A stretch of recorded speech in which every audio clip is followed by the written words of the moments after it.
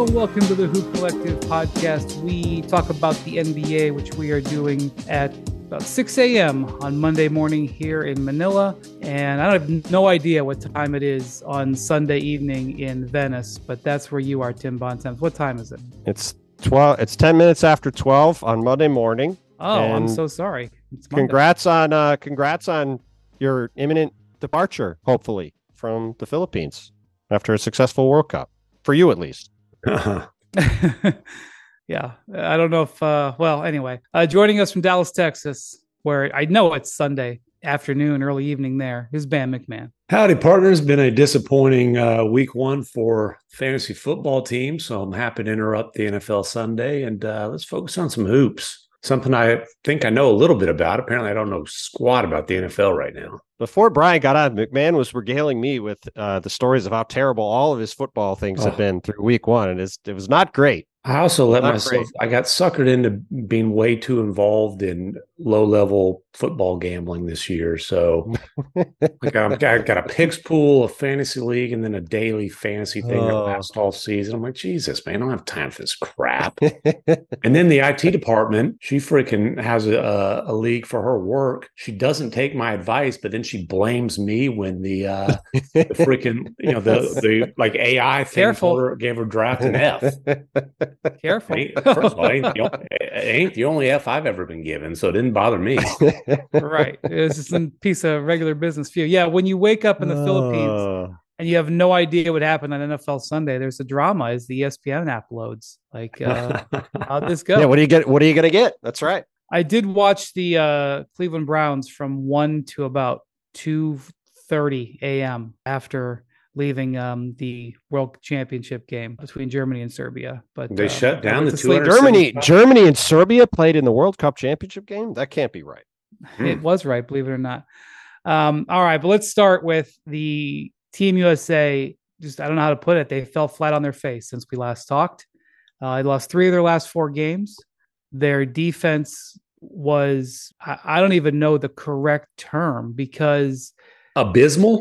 It was and let's call it like it is. They lost their last 3 games against real teams too. No disrespect to the country I'm living in, I'm currently situated in, but the Italians are not on anywhere near the level of the other 3 teams. Italy beat Serbia the last 3 times they played them. Once this summer and twice last year. I mean, Italy, of the teams that made the quarterfinals, I think Italy and Latvia were 2 of the teams that were not as accomplished. So Latvia finished 5th and was right there, almost beat Germany. So I'm not taking anything away from them, but Latvia's best finished ever, by the way, without Kristaps Porzingis. But Italy, of the 8 teams that left, Italy was probably performed the poorest. But back to no D in Team USA. So these 3 losses that they had, they gave up an average of 117. And even if you want to partially throw the Canadian number out, at least because they gave up 127 to Canada. That was in overtime, but they gave up over 110 in regulation in all 3.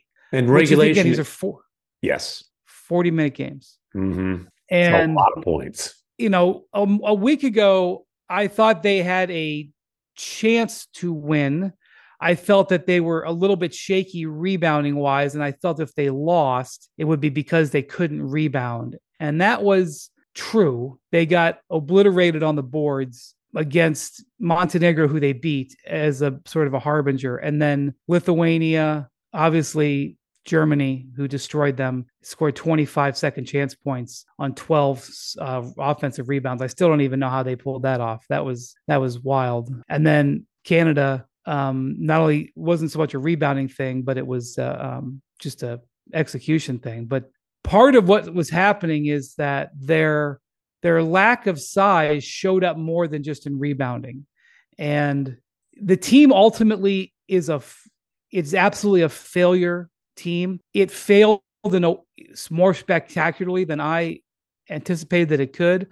Mm-hmm. Before we go into it real quick, I just want to say one thing. They went to overtime against Canada thanks to a play by Mikal Bridges that will one of the most remarkable plays I've ever seen. But they went to overtime against Canada. Yeah, we'll talk about it in a minute. They went to overtime against Canada. So they lost in overtime. They lost by 2 to Germany, and they lost by 6 to Lithuania. So as we discuss what happened and what they've got to do about it before Paris, it wasn't like they were getting destroyed. They got destroyed defensively, but they didn't get destroyed as a team. And so, I mean, they had the three worst defensive games in the history of the program, the last 3 games.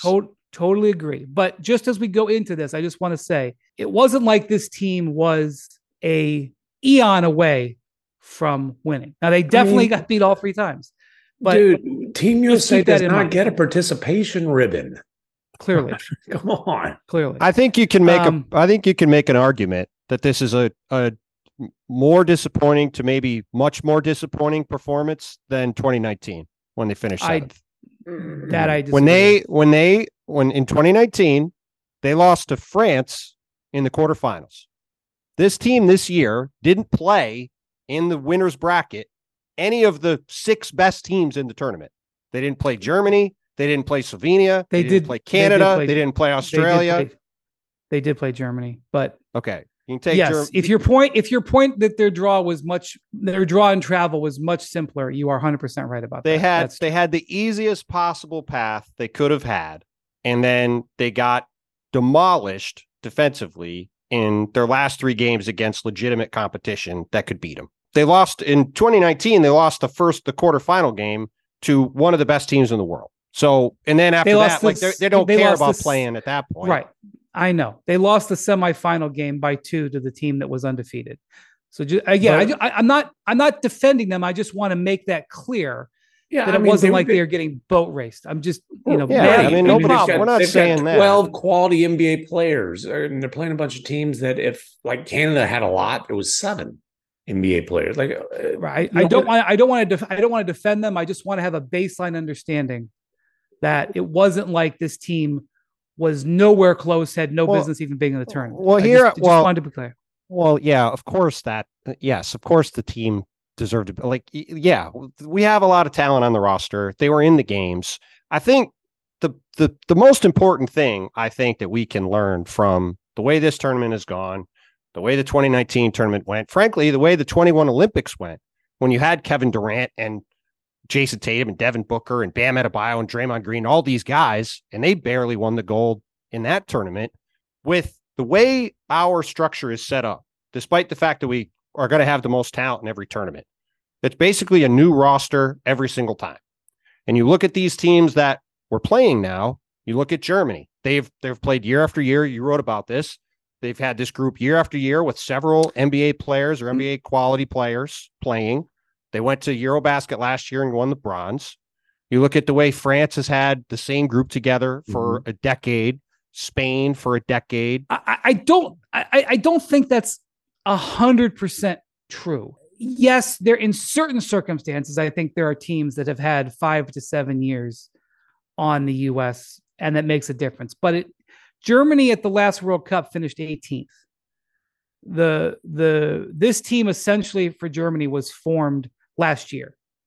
Germany basically had a 1-year head start on the U.S. And I don't want to get these too far guys, ahead of myself. But these guys play in. These guys play for their national team over and over and over again. The same guys, all these guys. Okay, what about Serbia? Serbia won the silver, right? They didn't have Joker. Like, it's a year-to-year thing. Is he going to play? Is he not going to play? They didn't have.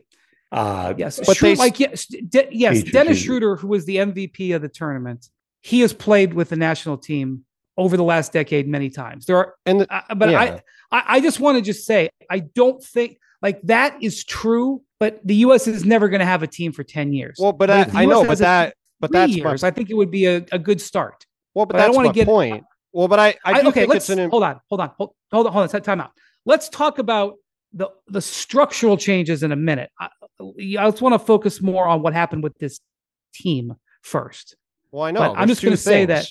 I don't mean to keep interrupting you, but I don't. It's valid, but not the whole thing about. I think just saying, well, we don't have a team that gets to play together for 10 years is a cop out. Is what I'm saying. But I don't think I'm not saying that either, to be clear. I think what we've seen now is that we're not just going to talent our way to winning these tournaments, especially not with a B team. But that's been true. That's been true for a while. It's been true for the last 2 tournaments. When we showed up with a B team in this tournament, we got beat. and got beat in fairly convincing fashion with the way this team guarded defensively. Okay, In the 21 Olympics, we had an A-level team and they barely won. They won, but it was a tight run thing. The other thing is the one key thing between 2019 and this year, that team had Miles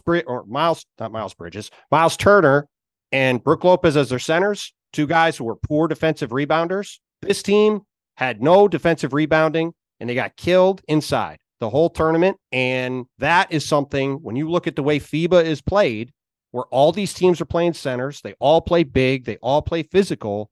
This idea of playing small and outrunning teams is in trying to outscore teams, which is basically what the plan for this group was from the jump. It's not likely going to work because it's counter to the way the international game is played. And if you say, well, in 2021, they played small, they didn't really play small. They had the two best American defensive centers in the world on their team, in Draymond Green and Bam Adebayo, playing 40 minutes of every game. If these guys had Bam and Draymond playing 40 minutes every game, they'd have won the tournament. So I think those are the two main things. Okay, thanks for that. Eat some pasta. Let's listen to the guy who actually covered every single game and every single practice. Okay, so I would just say that it wasn't just size. Yes, there were times where it was just really big guys in there that got him. It was the strategy that Steve Kerr played, and this strategy was decided in like April, May, and June. It wasn't decided when they got here to the Philippines, but they decided that they were going to switch pretty much all pick and rolls. And so it wasn't just that Josh Hart was having problems dealing with Daniel Tice. Okay. It was that when you commit to switching and putting Mikal Bridges or Austin Reeves onto power forwards and centers, which is what those teams did, or Cam Johnson, it's not just because of the height in there. Some of it was just getting bullied. Even Paolo Banchero, in my opinion, played reasonably well defensively. Now, I'm not saying you couldn't come up with an edit where you found him, getting beat, but I felt he worked very hard in the post and he was very dedicated to the role they were being asked. But there were times where he was out of position on who he was being asked to guard. And so what you kept seeing is that these teams like, okay, if the U.S. is going to switch everything, and Steve Kerr got asked about this because the European teams, as soon as they saw the U.S. was playing, they were like, I can't believe they're playing that way. I can't believe that they're going to actually switch. Now, it wasn't the only thing the U.S. did. The U.S. played some half-court trap where they were throwing double teams, and they used a diamond and one press a lot, more than I've ever seen a U.S. team do. It wasn't all just straight switching, but a lot of their half-court defense, especially after not getting a basket, was just a straight switch.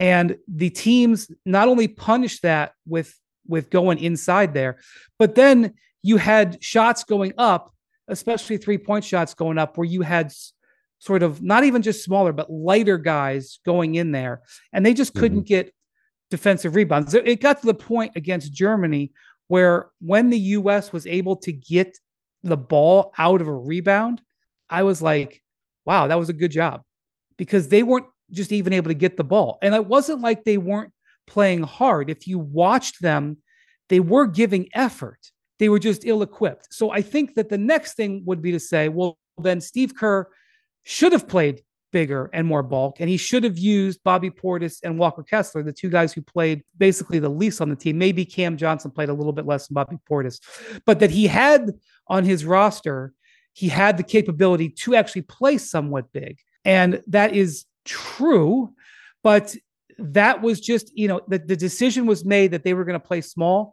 And even in the last game against Canada, when the U.S. they were behind by 13 and actually came back and got a tie, Steve Kerr had decided that he was going to play small and live or die with playing small. And in that game, he finished like the last 7 minutes of regulation and then most of overtime playing basically 5 small players. Not that you would call Mikal Bridges short, but certainly light. He was playing Josh Hart at center. Now, also for the last game, Brandon Ingram missed the last 2 games with an illness. Paolo Banchero and Jaren Jackson missed the game on Sunday with illness. There is something that's going through the team. The C word is not being said. I don't know. It was just an upper respiratory illness is what they said for Ingram. They didn't say on Jackson and Banchero, and Steve Kerr said that illness is going through the team. So on Sunday, that wasn't quite the same deck that Kerr was holding, but he still decided not to play Portis and Walker Kessler down the stretch of that game. And he just decided, look, he wants to play small. He designed the team to play small and fast, and it failed. It failed in his face. And so, of course, those of us in the media asked him about this. Okay. We said, well, what about size? Do you have to go get some size for next year? And this is his quote, which I'm going to read. I think this is a worthwhile point of discussion, but the discussion has to be, okay, then who is that? You can't just say we're going to have size for size sake. You have to have the players who are going to help you win. You have to determine who those guys are. It's the way the game is played. And he compared them to Serbia, which Serbia, he was pointing out, didn't have great size. Although I felt that if they played the US, that's just fundamentally not true, though. Like they have one of the best centers in Europe who started every game for them. Quote, they don't look like a massive team to me, but they got some guys who are really into the ball, and their team defense is excellent. That's what Kerr said. It's not just me saying that. So go back to my point. Go ahead. I quote again. Quote from Kerr. Quote. I don't think it's as simple as saying it's just size. You have to examine who you're talking about if you're going down that path. All right, that's Joel Embiid. That's my well, look, yes, obviously Joel Embiid would be nice. Having Bam Adebayo and Draymond Green would be nice. I mean, look, their coaches are both coaching this team.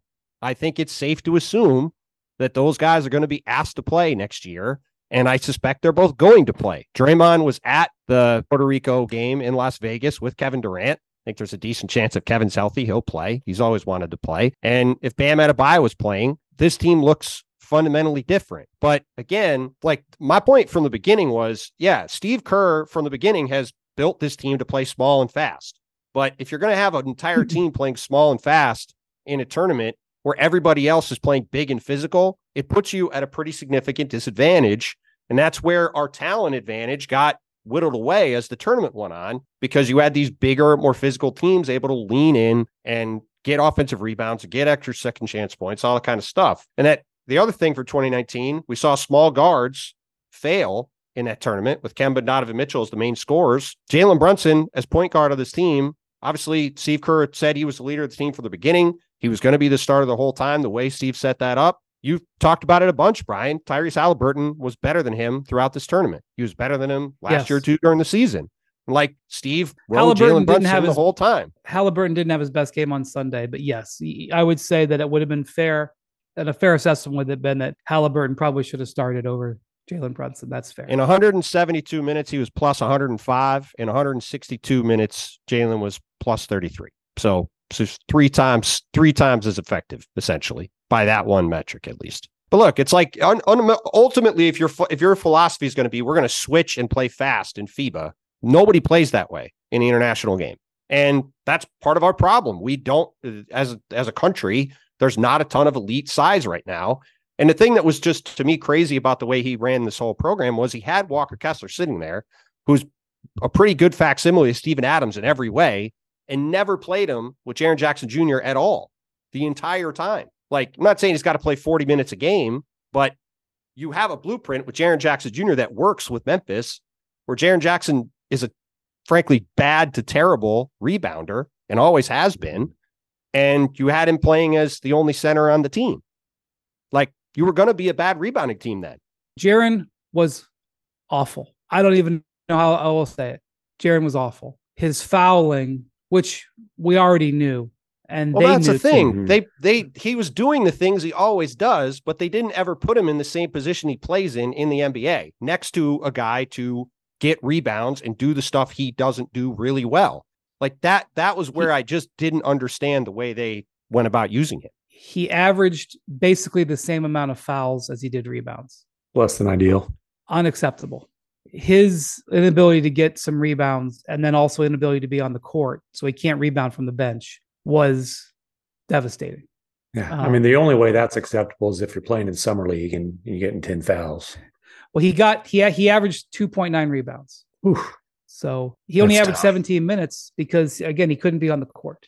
And, he made a couple, some of the fouls. I mean, look, if he's meeting 7-footers at the rim trying to block their shots, that's one thing. But a lot of his fouls that got him into trouble were not on shot defense fouls.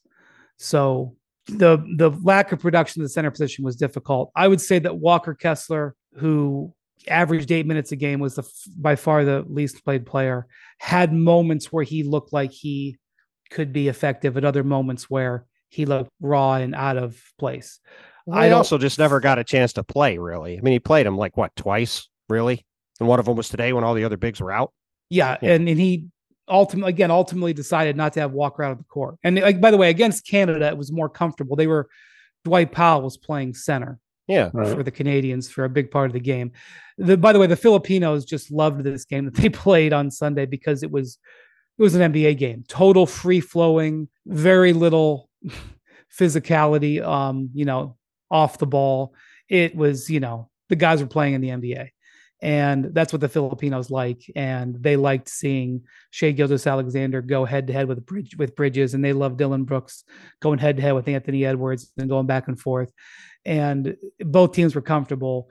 That game wasn't about physicality as much as was about an inability to even begin to challenge the Canadians. The U.S. did almost nothing that was disruptive. There were times in the tournament where they had an advantage at guard, and they pressured the ball, where Mikal Bridges and Tyrese Halliburton and Austin Reeves and Anthony Edwards pressured the ball.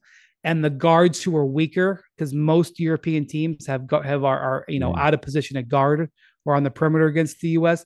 There were times when they were disruptive that way, but against the elite teams that had very good guards, especially Schroeder, and then obviously Shai was not bothered. They were not disruptive at all. The teams were able, they were expending effort defensively. It wasn't like they were not digging hard or whatever, although the way the Americans played and comparing them to the way the Serbians played was different.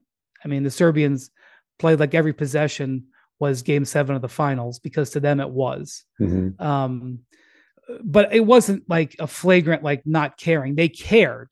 It's just they were ill-equipped to disrupt the opponent. And boy, was that true against Canada, who just ran whatever they wanted and were relatively easily able to generate open shots every possession. Listen, and clearly, here's the thing, though. McMahon, they didn't, on their scouting report, giving Dillon Brooks open threes was not a problem. Yeah, they have no reason to respect Dillon Brooks, though, because he didn't score 40 on him. So I don't respect anybody unless they give me 40. To quote the villain, McMahon's had that one locked and loaded for 12 hours now. Hey, but you know what? Dillon Brooks, I mean, the reason it's funny is because he had, if you don't know, he had 39. He had 39. He went 7 for 8 from 3. 7 for Dillon, 8. And hey, you know what? For Canada, it is their first medal, I think, Wendy, you said, since the 36 Olympics in men's basketball. That's right. Yeah, it's the biggest game they've ever played today. So, hats off to them. Finishing third for them is a monumental accomplishment for that program. And Dillon had a great tournament throughout the tournament, and a whole lot to say. I mean, and he usually has a whole lot to say, except for when he pokes the bear and it blows up in his face. That was seriously, that playoff series was a notable exception when he had nothing to say after things blew up. But he played extremely well. He's always going to play great defense. That's no surprise. But the way he shot the ball in this tournament, the way he scored, he has reason to feel pretty good about himself. And I am a little concerned about if he's going to injure his shoulder by patting himself in the back so much and with such force. But hey, the man had a hell of a tournament. Well, so before we talk about the Canadians and the Germans, this was a tremendously enjoyable Team USA to cover. I loved this group. I've covered 3 World Cups now. The U.S. has not won gold in any of them. In fact, they haven't reached the title game in any of them. I see the problem. Yeah, I'm done. I do not think that I thought this team had great camaraderie. I think they cared about each other. I think they cared about being here. I think that they played hard. I think that they were not equipped to compete, as you guys have said, against especially the European teams that they played. And there was a structural flaw, not a character flaw. I want to be clear about that. My God. They didn't get a medal, but they got a bunch of no medal, but a bunch of Boy Scout badges. Awesome. That's fine. But I'm going to tell you, in 2006, that team, when they went to play Greece, was not prepared to play the game. And I'm not saying that about this team. Okay. They were flawed in their design. They were not prepared to guard in the game. That's for sure. Well, they were not equipped to guard in the game. Mikal Bridges was working his butt off. Well, was working his butt off, but when he's guarding a 7-footer, he couldn't knocking the lamp over. I know. I mean, and look, we praised this group a bunch for how it was put together by Steve Kerr and co. And look, they botched that in this regard. And like, we didn't, at least I certainly the difficulty didn't think about it to as Kerr's much at the point time. is we don't have a report on who was asked to play and said no. Mm-hmm. That report might is just available. might just be the best that they could have done, but they did. There are certain big men, like there are certain players, why they didn't play because they were resting up for next summer. And there are other things out there. There are other players, certain centers who didn't play because they had personal reasons. Some of them had deaths in the family that are not public. Some of them had injuries that, were not public. That's one thing. And that's kind of what Kerr, I think, is saying, well, who, he had a pretty good one on his roster. He had a pretty good on his roster. He just didn't play. So that would have been a good start. And I know your opinion on that, Bontemps, but if they played Walker Kessler 20 minutes, they were still not winning this title. Well, it's because they built the team in a way from the beginning where they were going to play small and fast and switch it all over the place. That's what they were going to do, which is what they did. And they could have won that way, but they didn't. In the end, that didn't work. But it wasn't like it was, oh my God, what a horrible disaster. Well, they had, they had the 3 worst defensive performances ever the last 3 games. So I think I would say it's a pretty flawed approach if that's the result. That's what I would say. Yes, it didn't work. But again, they didn't lose by 40. They lost by 6-2. Again, I'm happy that they lost. Nobody compliments losers like Wendy. This is like when the Lakers had the most competitive sweep in the history of the NBA. That's true. Well, this is just like that. Damn it. They did. This team proved the old adage: nice guys finish fourth. That's right. Very, very true. Before we go on, I just want to comment real quick on the play Mikal Bridges made. I feel like this play is going to be lost to history because it happened in a third place game on the first Sunday of the NFL. Also because it happened in the World 5 a.m. Cup. Eastern.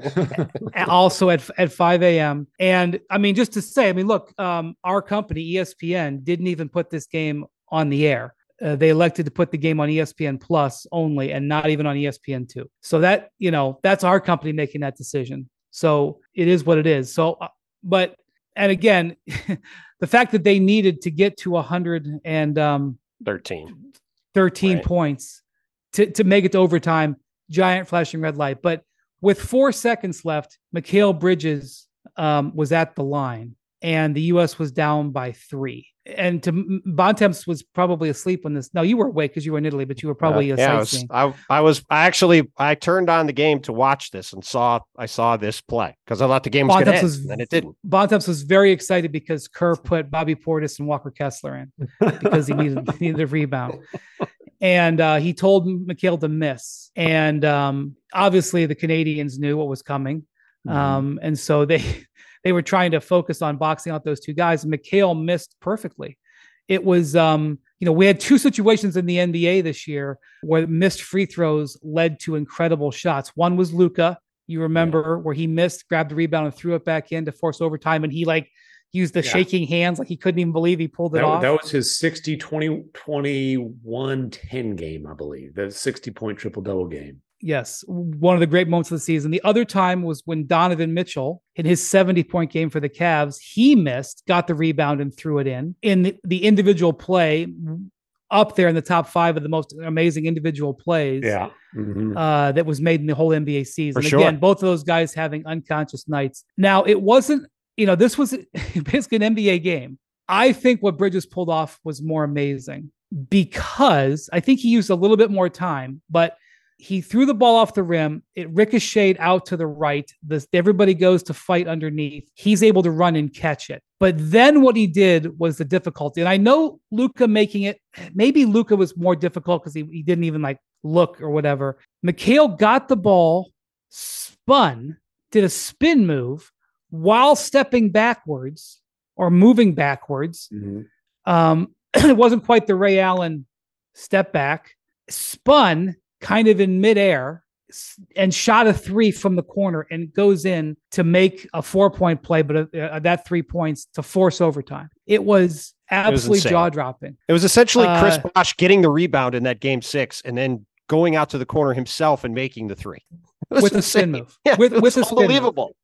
It's absolutely Mikhail just couldn't even bring himself really to talk about it afterwards. One of the shots of his career because he was so upset they lost. Try to go find it because it was.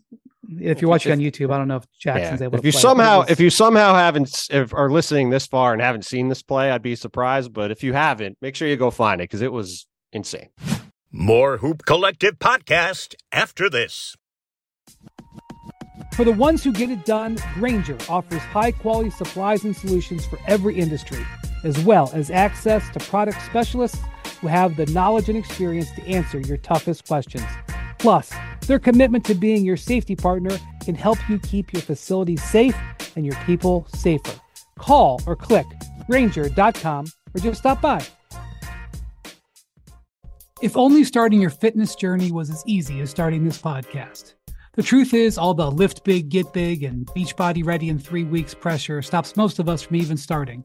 And starting is what matters most. It's everything. Wherever you're beginning and wherever you want to be, Peloton encourages you to just start. With thousands of classes to get you moving and doing what you can, even if that's just a 10-minute low-impact class, they have those too. And when you're ready, take it up a gear with a 30-minute live DJ ride. Start with Peloton and find instructors that will keep you motivated to stay on your fitness journey. Learn the basics and build from there. Remember, doing something is everything. Get started with a Peloton bike or Bike Plus rental at onepeloton.com/bike/rentals. Terms apply.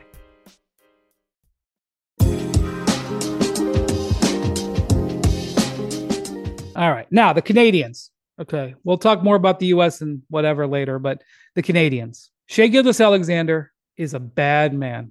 He's Stuff pretty we good. already all knew. Okay. He averaged 25, 6, and 6 on 54% shooting in this tournament. When this game went to overtime, Shai was like, all right, that wasn't fun. Give me the ball. Scored the first 7 points of overtime and hit Mikal Bridges with the step back that Bridges went flying. And this is the thing, like, Mikal Bridges was working his backside off. I'm not sure you're going to pick. If I said go pick a player in the NBA to defend Shai, maybe you'd pick Mikal Bridges. Maybe you wouldn't. But if he's on the short, he's on the short list for sure. And he was working real hard, and there was nothing that could be done. And Shai was just jaw-droppingly awesome. Dylan Brooks was the hero of Canada. And he was running around, he had 39 points in this game, had a bunch of assists. He was defending Anthony Edwards. Anthony Edwards had 24. It wasn't like Ant didn't get his, but Shai Gilgeous-Alexander and Dennis Schroeder won MVP of the tournament, and rightly so. But Shai Gilgeous-Alexander, not as if we didn't already know, he put his stamp on this event. And that bronze medal going back to Canada because of him. And look, they're going to be hunting for that silver, hunting for that gold next year because I was going to say, listen, he's the primary reason that Canada's a real threat at a World Cup, at the Olympics next year. And he's the primary reason why I think sooner than later, the Oklahoma City Thunder are going to be a real threat in the NBA. Now, primary reason, there's a lot of pieces that are falling in place and, potential to fall in place in the near future. But if you don't have a dude like that, you don't have a chance. And he is definitely that level of dude. Look, in that game today, there was one guy who was an All-NBA player this year, and it was Shai Gilgeous-Alexander. And he looked like an All-NBA player in that game. And he's looked like an All-NBA player throughout the whole tournament. He's just taken step by step by step. And like you said, McMahon, there's a lot of good things going on in Oklahoma City. We'll see how Chet looks this year. Jalen Williams looks great. There's a lot of things to be excited about. By the way, Josh Giddey I named him to my all tournament team, and he was named They gave him some rising star and newcomer of the year or something. Josh Giddey had the young Australians player. were very the Australians were very disappointing. They didn't make the quarterfinals, but Josh Giddey, as long as you're talking about Thunder players. For sure. Yeah. Tournament team. I want to hear this. What was your all tournament team? Oh, I picked it before the final. Let's see, I want to be 100% right. I mean, obviously Shea, Anthony Edwards. Did you have Schroeder on there? Shea, Anthony Edwards. Luka, I assume. Luka. Bogdanovich. I mean, the man came on our podcast. Here we go. I got it. Bogdan. Yeah, you guys figured it out. Okay, first team, Anthony Edwards, Shea Gilgeous-Alexander, Luka Doncic, Bogdan Bogdanovich, Dennis Schroeder. Second team, Mikal Bridges, Josh Giddey, Carlik Jones from the South Sudan, who went 25-10 in this tournament. Karl Anthony Towns, who the Dominicans got within one game of making the quarterfinals, which would have been great. He averaged 24 and 8 and shot 40% on threes. You can debate whether or not he should have been on there. And then Nikola Militonov from Serbia, who is their center. I could have gone with a lot of different players at that spot. He's a 7-footer who was an absolute beast.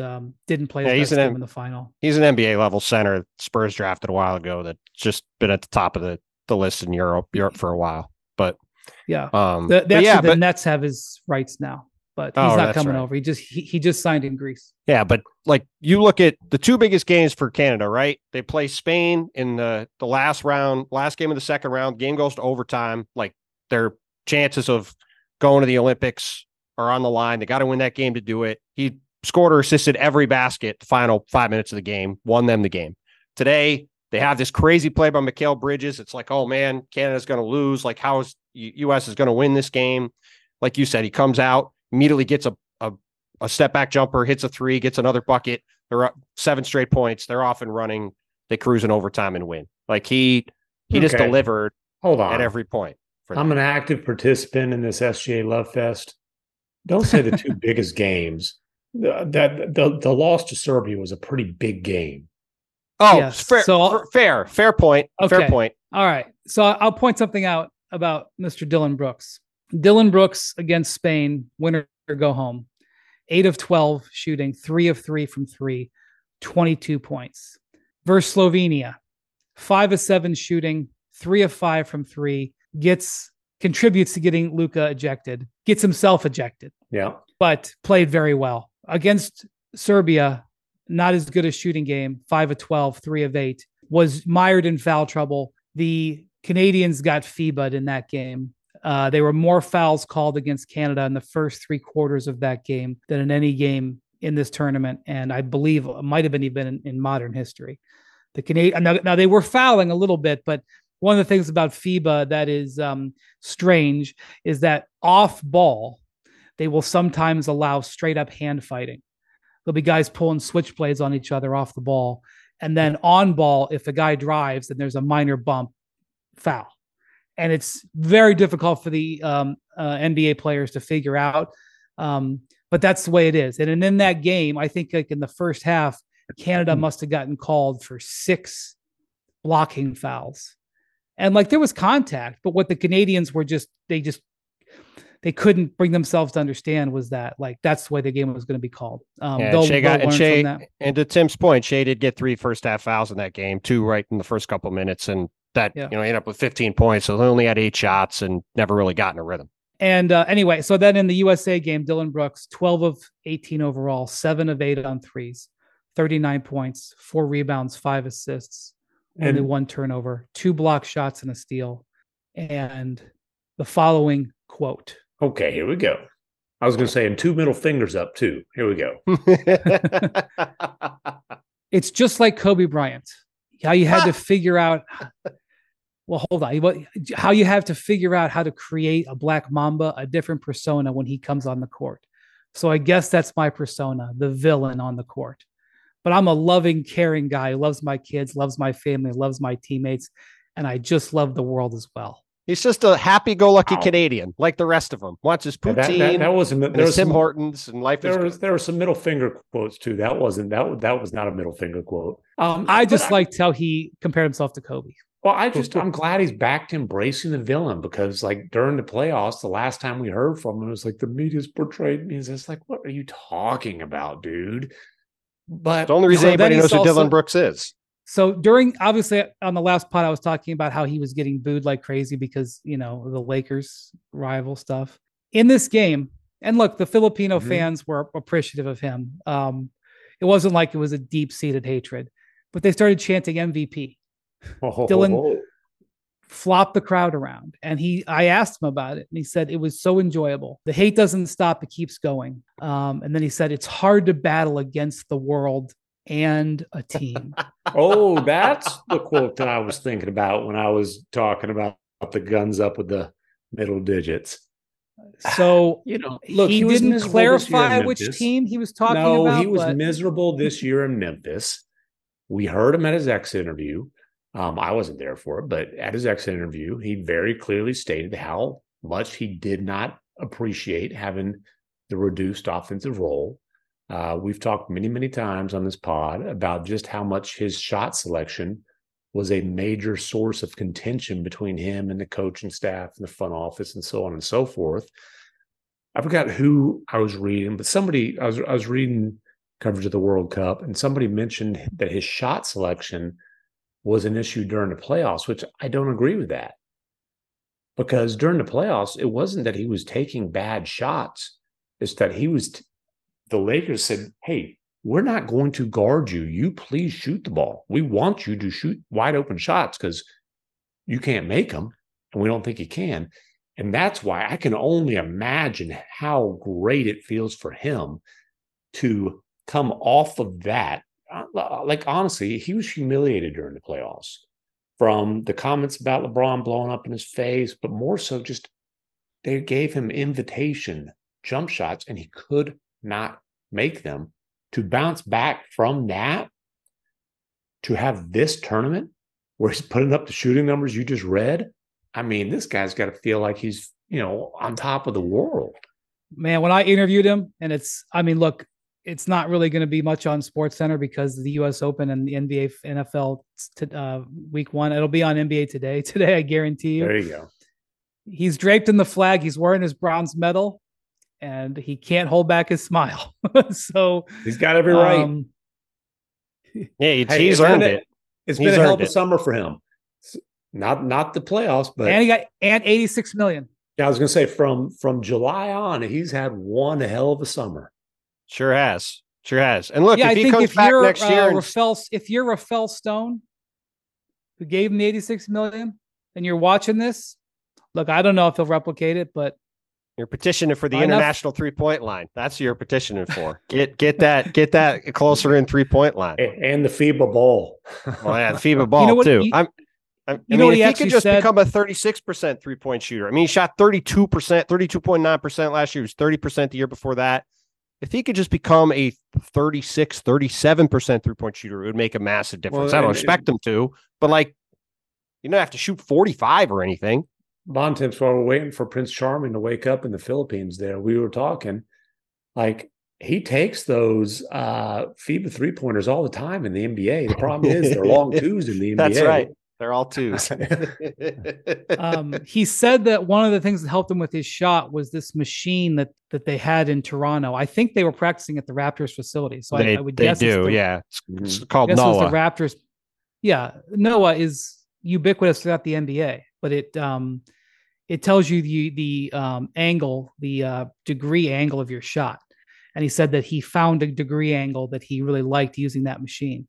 I don't know what that degree angle was, but I'm fairly certain that they probably have a Noah in Memphis. But if they didn't have a Noah, better get one in Houston. Has Scotty Barnes met Noah?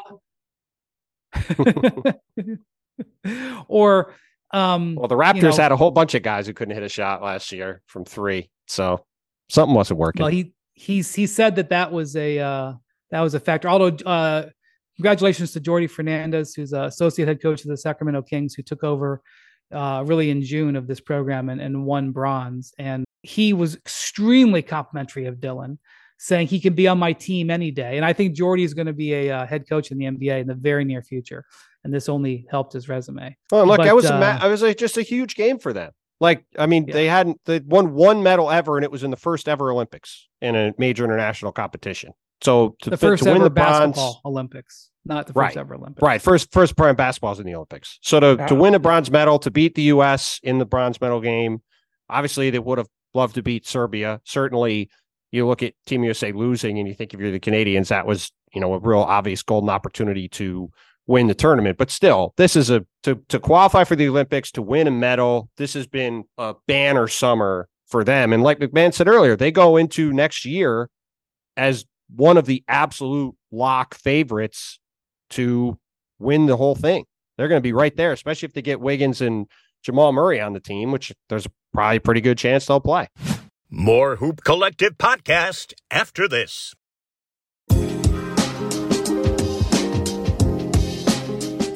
Okay, before we go, the Germans, just to point something out. I am a believer that Team USA could benefit from going back to considering the Colangelo policy of getting together in 3-year cycles.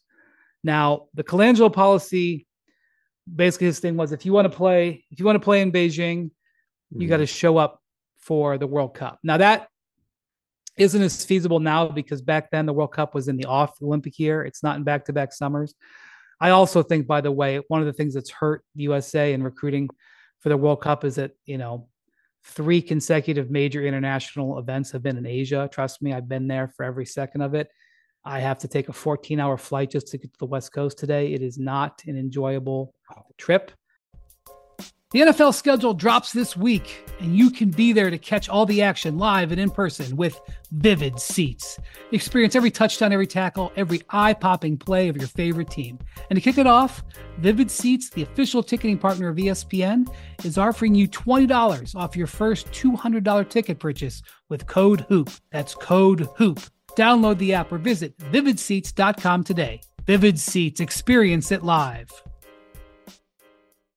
You can now stream the most MLB games on DirecTV without a satellite dish. Yes, catch the clutch hits, strikeouts, grand salamis, web gems with nothing on your roof. So who's ever up there, whether it's the roofers, Santa, birds, old-timey chimney sweeps, moody teenagers, thrill-seeking raccoons, you name it, they won't find a satellite dish. But you will find your MLB games on DirecTV. That means DirecTV is your home for baseball this season. Root with nothing on your roof. Yes, stream your team. Call 1-800-DirecTV or visit DirecTV.com. Sign up today. Claim based on total games carried on sports networks. Sports availability varies by zip code and requires choice package. That is a close cousin to the Windy Sleep Update, the Windy Travel Update. Well, whatever.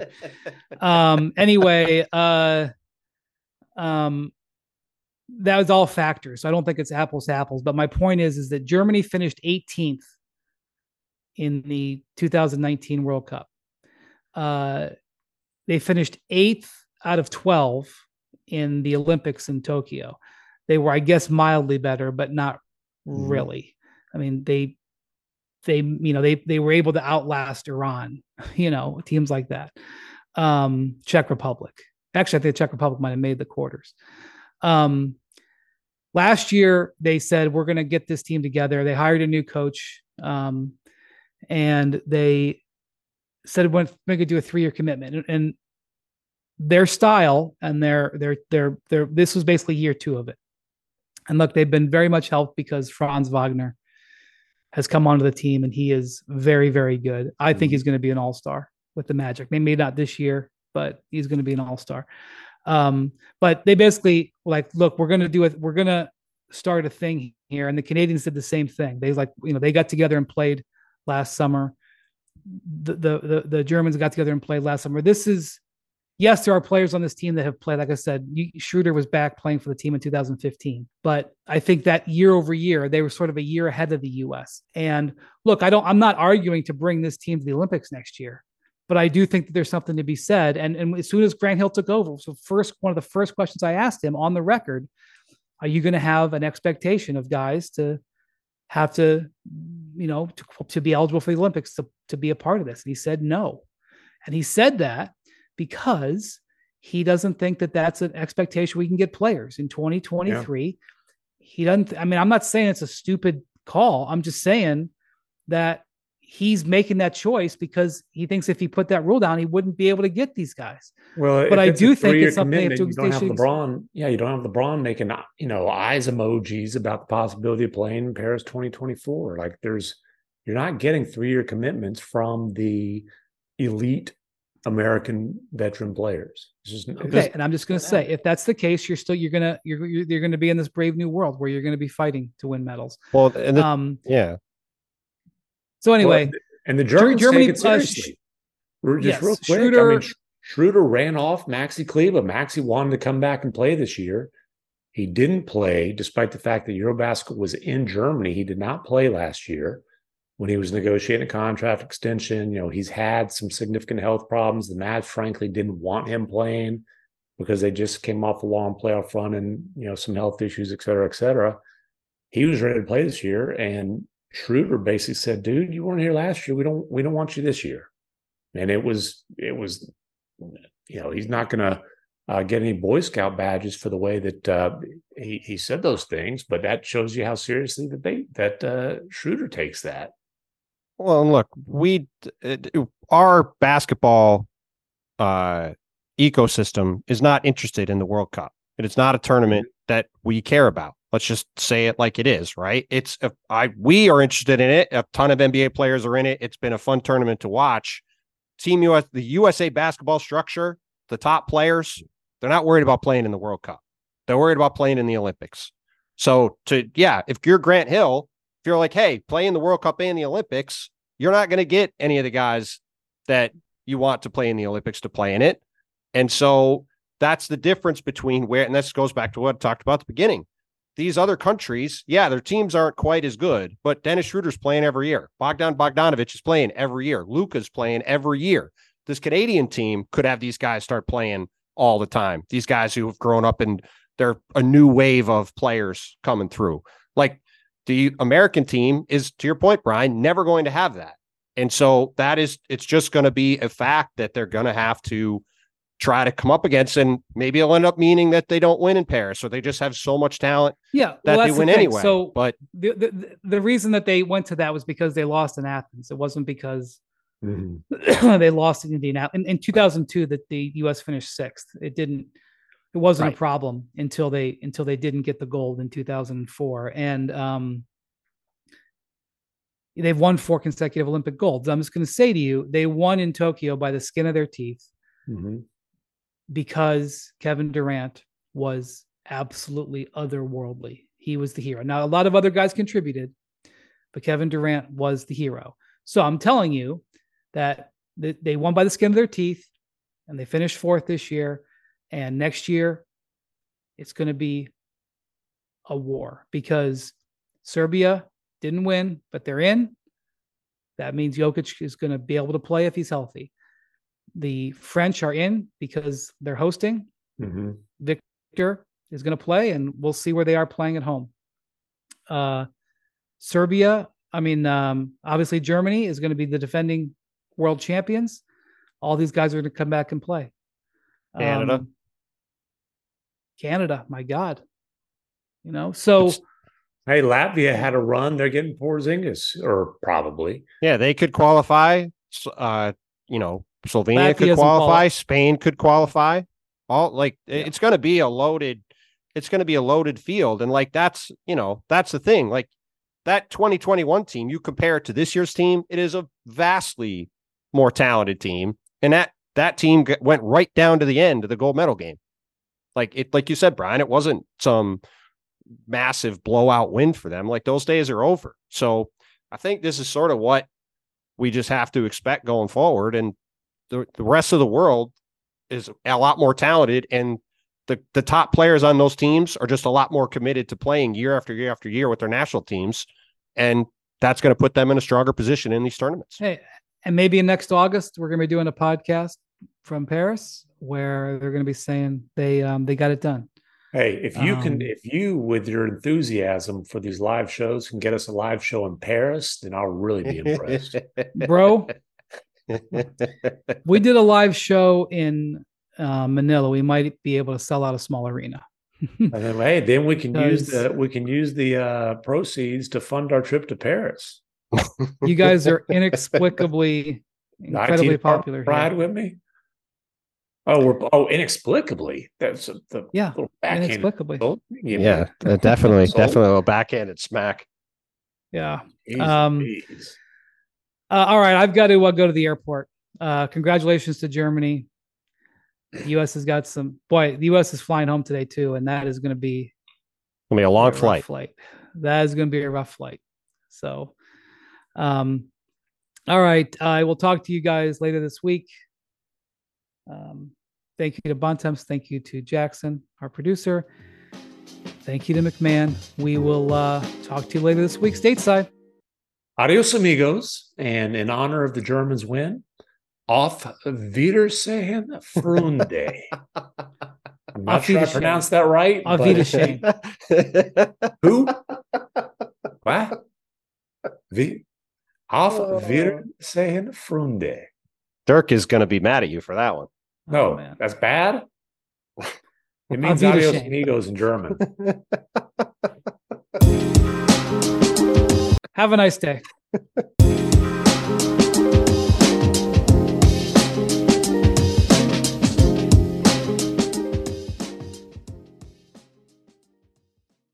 And now, two pigeons bemoaning the fact you can stream DirecTV satellite-free. You see this? A family watching baseball on DirecTV with no satellite dish in sight. Let's heckle them. You call that changing the channel? Choke up on the remote, buddy. I hope getting all these games on DirecTV makes up for your mother not pre-chewing your sunflower seeds. DirecTV has the most MLB games. Call 1-800-DirecTV. Claim based on total games carried on sports networks. Sports availability varies by zip code and requires choice package. Terms and restrictions apply.